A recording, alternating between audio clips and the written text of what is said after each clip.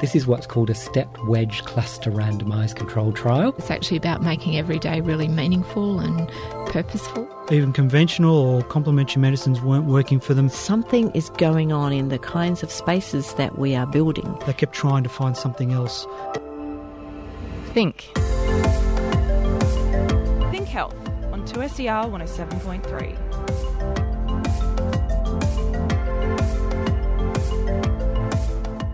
Hi, welcome to the program. I'm Ellen Leabeater. Today on the show, we're looking at nursing from 3 different angles. We'll look at how communication between doctors, nurses and patients can save lives, how a nurse's knowledge of medication can save lives, and how a new system of nursing could save the healthcare system.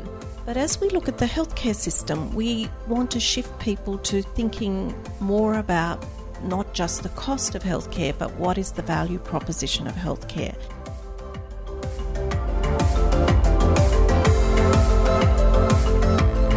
How would you like it if a pair of scissors was left inside you after an operation? Or what if you had the wrong leg amputated? These are known as sential events. Recently, a Productivity Commission report revealed New South Wales has had the highest number of sential events in 5 years. But could the problem be poor communication? Jane Stein-Parbury is a professor in mental health nursing at UTS. She has recently looked at how failures in communication in emergency departments can harm the patient. And, as she told Jake Morcom, it's not just about poor communication between staff and patients. It's also about poor communication between the staff themselves. Well, effective interpersonal communication is what we're talking about for starters, because there's also, as you know, mass media communication. There's all forms. So we're talking person-to-person communication. And for that to be effective, there has to be shared meaning.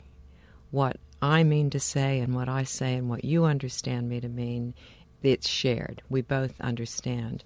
With patient care, this is really important because in order to give the best patient care, you have to understand the person's experience because patients don't read the textbook.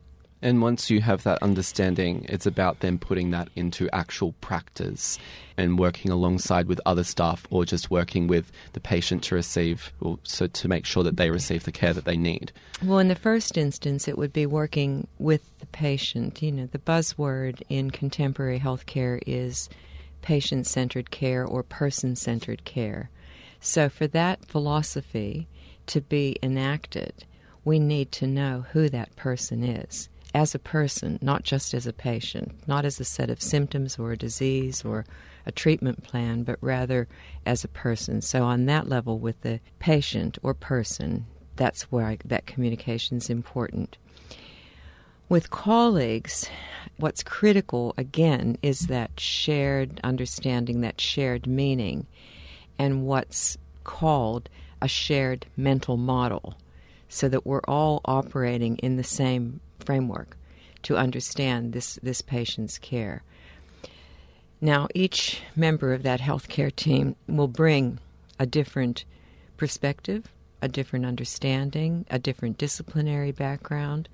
So what's important with the colleague interaction is that each member of the team brings their bit of the puzzle, as it were, to the table, but it has to be able to be put together in a coherent way. And we know that communication is one of the number one causes of adverse patient events, referred to often as sentinel events, which are events that could have been avoided, that when you go back and review them, which is what we do, and look at what happened, it's often that there was some form of miscommunication, poor communication, and that could be, the wrong information being given that isn't clear, people don't understand it, it's incomplete. There's a whole varieties of where things go omitted, and that's what can cause serious events, like amputating the wrong limb. You put that into one kind of example, but what are other barriers that I guess nurses or medical staff may face, to put it into an emergency context, because you can have that shared communication, I guess, outside of emergency, but then when you get into someone's being rushed into the hospital and you have to be, the nurses or whoever has to be conversing with the person who's come in with that, and then with other staff, it seems like in that scenario everything would be thrown up in the air and you just have to grab the pages as they fall back down. Well, okay, good metaphor. What happens in an emergency situation, even if it isn't life and death, if it's just simply somebody's come in who has a long-term cardiac history and is experiencing some sort of cardiac event, not life-threatening, but serious enough. So the information about that person, that patient, will be in a variety of different forms in a variety of different places. One place the information is obviously inside the clinician's head, and they'll talk. But the other place that information is in the written documentation. We're moving toward electronic medical records, which should help to ease some of these problems. But at the moment, if it's still reliant on a paper documentation, a patient record, that record could be anywhere in the emergency department. Yeah. And maybe not with the patient, maybe with the doctor who's writing orders in it, maybe with the nurse who's documenting nursing care. You probably wouldn't be surprised, but a lot of time is spent looking for the record. Then the record has to be read. In our emergency study, we had doctors say to us overtly, "I don't have time to read the nurse's notes." So the nurse thinks he or she is communicating something to the doctor by putting it in the notes, but then if those notes aren't read.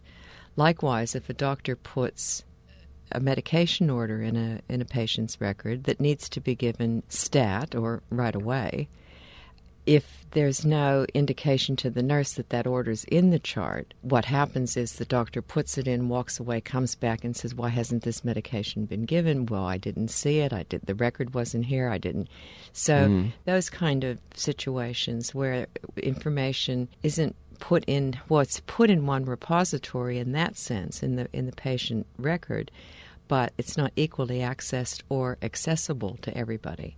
You were saying that there's still a lot of work to be done to ensure more efficient communication between anybody in that medical realm. So what's the next thing that you think medical professionals should be being taught to kind of fully equip themselves to communicate efficiently in these situations?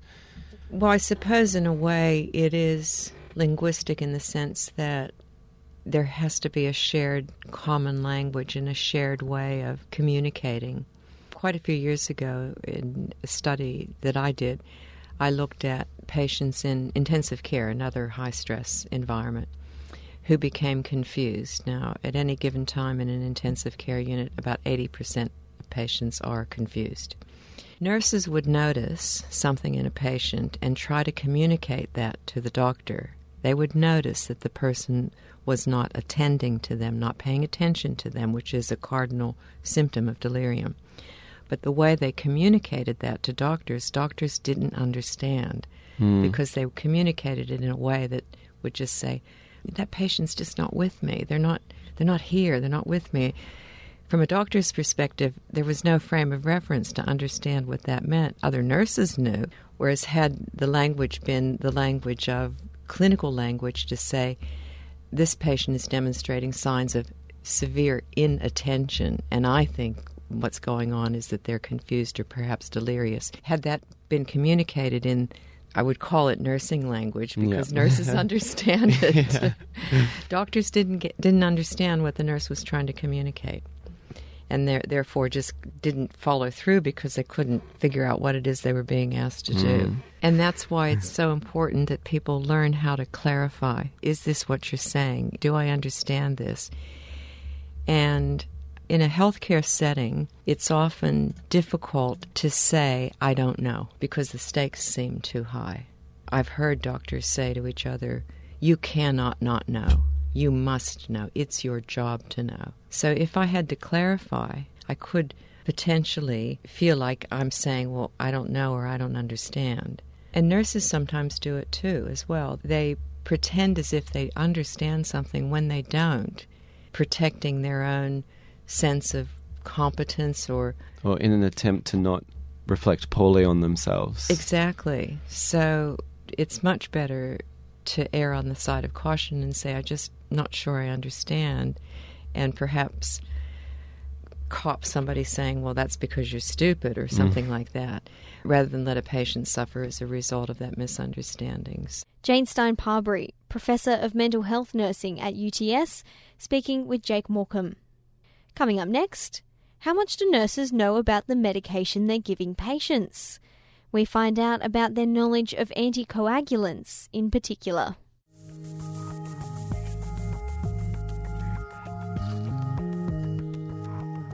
You're listening to Think Health on 2SER 107.3. Welcome back to the show. I'm Ellen Leabeater. When you're in hospital, nurses are the people who are likely to know the most about you and who you have a relationship with. So you like to think that they're an expert in their field, especially if they work in specialised care. Well, this might not be the case according to a small survey looking at how much nurses know about medication for atrial fibrillation. Atrial fibrillation, also known as AF, is a heart abnormality that causes the heart to beat fast and irregularly. The risk of AF increases with age, and the risk of stroke or heart attack increases if AF is untreated. There are a range of treatments for AF, the most common being a pill called warfarin. Warfarin is a highly complex drug that interacts with other medications, as well as green leafy vegetables, meaning patients have to be aware of the best ways to take the drug. Caleb Ferguson is behind this study, looking at just how much nurses know about warfarin. Caleb is a lecturer in the Faculty of Health at UTS. There's a range of anticoagulant medication, and within the context of today, we're really talking about anticoagulant medication use for patients that have atrial fibrillation, which is also known as AF, and it's used a lot of the time to prevent stroke in patients that have AF. So what sort of medications are available to people with AF? So there's different pharmacological and non-pharmacological treatments for AF. Pharmacological treatments would really be looking at oral anticoagulation, and the main drug that's been used for decades has really been warfarin in particular, and only we've seen in the last sort of 5 years really developed is novel agents or novel oral anticoagulants, which are also referred to as NOACs. And so they're called apixaban, rivaroxaban and dabigatran. Really, warfarin's been around for a very long time, and it's a complex drug. It needs a lot of routine monitoring. Patients have to have bloods taken quite regularly, and there's a lot of interactions with other medications and lifestyle habits that patients need to be aware of as well. You've recently been looking at how much nurses know about this medication. Were you looking at warfarin in particular, or the novel medications, or both? So we asked them about both of the medications, so all four of them really, and also about antiplatelets, so aspirin too. We're really keen just to kind of get a broad understanding really of nurses' knowledge and practice within Australia and New Zealand around about what's the current state of practice, what are nurses doing with these agents, what are their role in caring for patients that are on these medications. And so you're really hoping that they're giving the right information? Yeah, definitely, yeah. And I think they're very highly skilled practitioners in providing already education and counselling on a lot of different areas, whether or not that's lifestyle or other medications as well. And they have that opportunistic, say like a couple of minutes with a patient to talk about, some of their medications that they might be on. So we're hoping that they would be quite up to date with some of the knowledge and have quite good practice in that area. But your research found the opposite. Yeah, so unfortunately, and this was quite a eye-opener for us, because we found that they weren't as educated and as up on some of the treatments as we would have hoped. So the survey really found sort of suboptimal levels of knowledge in terms of some of the newer agents, but also warfarin in particular. And we looked at warfarin, and a lot of the survey that we conducted was around about warfarin, because warfarin continues to be the medication that most patients are on. It's the most commonly used drug for stroke prevention in AF in the Australian setting.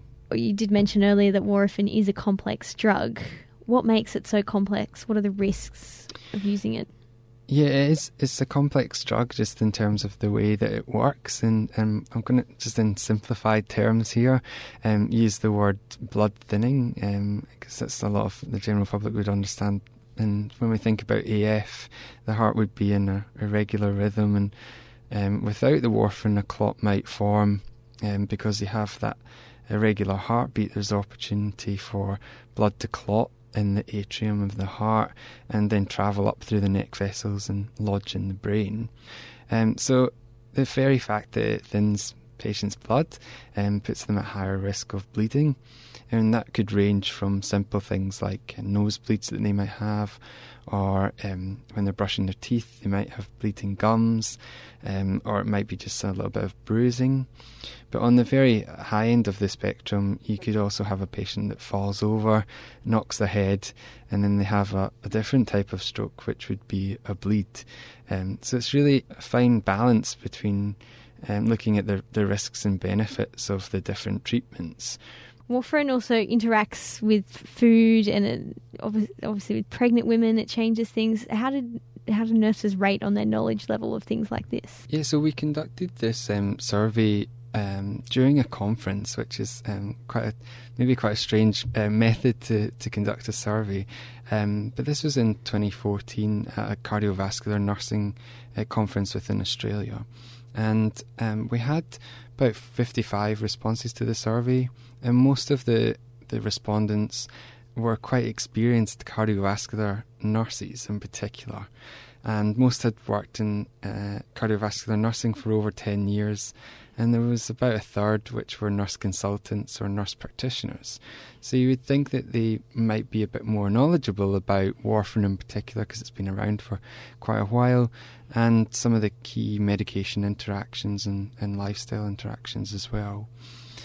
Some of the knowledge and practice of nurses reported through the survey were quite worrisome. In particular, things around medication to medication interactions, and diet to medication interactions, and providing education and counselling were generally quite poor on a lot of different factors.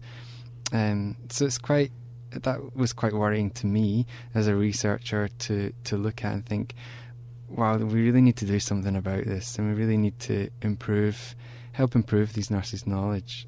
Is it the place of the nurses to know this, or is it the pharmacists who are dispensing the medication? Is it their job to tell patients? Yeah. So in a local context within New South Wales setting, a lot of the time when patients are commenced on this medication, they're provided with a booklet of information and sat with a pharmacist to provide them with some sort of baseline knowledge around about the medication in particular. And so perhaps, and I'm kind of hypothesising here around, perhaps nurses have taken a back seat in providing that education and counselling, and thought this was really more the role and responsibilities of the pharmacist in particular. But nurses are really well placed throughout practice, whether or not that be in a GP surgery as a practice nurse, to another type of clinic, and throughout acute and chronic care. There's lots of points in time where a nurse would see a patient and would have these small opportunities to really reinforce some of the key messages around about being on that medication and living with the heart condition. One of the things I've not mentioned before is around about the duration of this medication, and so it really depends about point in time around about diagnosis in terms of when someone would be commenced on these medications. But more often than not, it's a lifetime duration. And just recently, I was speaking to this gentleman in the clinic, and he was telling me, I asked him how long he had been on warfarin for in particular, and he said 45 years, and I was blown away. I was like, how can a patient have been on a medication for 45 years? And so in that case, a nurse would be good to refresh that patient's memory? Definitely. And there's with the changes in evidence and science as well, there's always new information and contemporary information that patients need to be updated with and provided with. So if you think about 45-year span of time, there's lots of time where he would have had interactions with, say, primary healthcare nurses or nurses working in the acute care setting as well. Caleb Ferguson, lecturer in the Faculty of Health at UTS. It seems as though every second week we hear a story about how unsustainable our health system is. There are rising costs of medication, rising costs associated with an ageing population, and rising costs of people living longer with chronic conditions. According to a growing number of researchers, the solution isn't to throw more money at the problem, but to focus more on patients. It's a system called value-based care, and stick with us because it does take a bit to wrap your head around. Value-based care is about providing the best quality care that is evidence-based and results in a patient getting better. It also focuses on the population rather than the individual and looks at where money is best spent. The idea is spending on healthcare can be better controlled. Jake Morcom spoke to Patricia Davidson to unpack this concept and also to talk about the role of nurses in value-based healthcare. Patricia is the Dean of the School of Nursing at Johns Hopkins University. Well, I think across the world, and particularly in countries like the United States, the percentage of gross domestic product spent on healthcare is rising. And that's not sustainable in the longer run, but as the population ages and people are living longer with chronic and complex conditions. So we have to shift our focus from acute-based healthcare to prevention and also community-based care.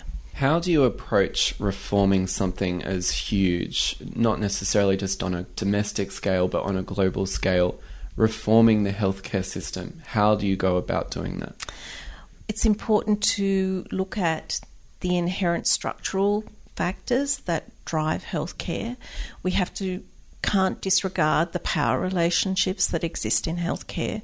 We can't disregard that healthcare is big business, that there is a lot of pharmaceutical and device companies that make a huge amount out of healthcare, and that's as well as private healthcare providers. But as we look at the healthcare system, we want to shift people to thinking more about not just the cost of healthcare, but what is the value proposition of healthcare? Are we providing the best quality care? Are we providing evidence-based healthcare? And what is the outcomes of the healthcare that we're providing? So that brings us to value-based healthcare. Can you just expand a little bit more on what exactly that is and why is it important? Well, I think it's really summarises a philosophical perspective of healthcare where you move from just doing things just because you can to making sure that you're applying appropriate and acceptable treatments within an evidence-based framework to patients that really need that care. It also makes a shift from much more the focus on the individual to the population. And we also want to make sure that we're providing the best healthcare for the greatest number, just not a Rolls-Royce service for a very few number. So that means it would lower the costs of healthcare for those who need it. Well, with a better quality service. Well, I think it's not just about sort of lowering costs, it's about the more appropriate and judicious expenditure of funds. It's hard to see within the current healthcare environment that the costs of healthcare are actually going to decrease, but what we want to make sure that care is given appropriately. For example, there is data to suggest that probably up to 90% of Australians would like to die at home. But in fact, what happens is the total opposite. The majority of people die in hospitals, often in critical care units, receiving care that is futile and not going to really improve their health outcome or decrease their rate of mortality. So therefore, providing care such as palliative care in the community is a much more judicious and value-based approach to expenditure of healthcare in certain individuals. So you mentioned there, for those who would wish to die in their home, is this system specific to certain areas of healthcare, or is it more a whole-rounded system? It looks at the whole range of healthcare, from cradle to grave. And we have to look at, where are the best spends in healthcare. And certainly when we look across the lifespan, immunisation is such an amazingly good use of resources of healthcare in terms of decreasing long-term morbidity and mortality. So we want to look at where are the best spends in terms of healthcare, and we need to shift the focus from expending the majority of our funds on chronic complex conditions to also shifting the focus of funding and activity to more preventive-based care. And when we're talking about preventative-based care, are we talking about the role that nurses play in this healthcare system? Because I know, or from what I've read, is a lot of talk about value-based healthcare is also talking about the role that nurses play in this system. Well, I think it's also just making sure that nurses are able to practice to the full extent of their training and their licence. There are many activities that nurses could do, but because of a whole range of regulatory factors, nurses are not able to practice to the full extent of their licence. And so nurses can be utilised in a much more effective and efficient way in contemporary healthcare models. We need to move beyond the very physician-centric models of healthcare to more team-based healthcare. And particularly in primary care and community-based care, nurses play a critical role in delivery of services. So we want to not just look at substitution models where nurses are doing some things that doctors were primarily responsible for, but also looking at nursing interventions that can augment physician-based decisions and really how we work more effectively as team members. So to put this in a practical setting, how would the practice of nursing change under a reformed value-based health system? Well, I think in particular the role of nurse practitioners would increase in importance. Nurses, when they're prepared and credentialed at the level of nurse practitioners, are able to provide care, to make diagnostic decisions and to prescribe medications and therapies. That's just one example. Also, if we look at some of the exciting reforms that have happened in general practice in Australia over the last 10 to 15 years, is the increasing role of the practice nurse. Often doctors have had nurses in surgeries, but they have done more triage-based care or specific task-based care, such as dressings and electrocardiograms. But nurses, particularly registered nurses, are able to engage in more complex care, such as case-based management of complex patients and helping them navigate through the healthcare system. When we look at the deficits in the healthcare system, many of the failures of healthcare are related to communication and coordination. And it's in those areas that really nurses are well trained and qualified to improve healthcare delivery. So talking in a 2016 setting where we see rising costs of healthcare, under this new proposed system, what are the biggest benefits for the layperson? Well, I think improvement in the quality of care and improving access to evidence-based practice. So I think it's just looking at a more systems-based delivery of care, looking at care of whole populations than solely looking at individuals, which is a really important factor in that trend. Patricia Davidson, Dean of the School of Nursing at Johns Hopkins University, speaking there to Jake Morcom.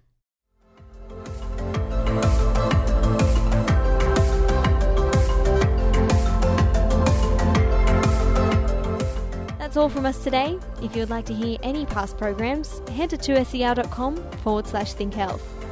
Please remember that you should not consider the contents of this show medical advice. If you have any questions, go and see your GP. Think Health is produced with the support of the University of Technology Sydney Faculty of Health. I'm Ellen Leabeater. See you next week for more in health research and news.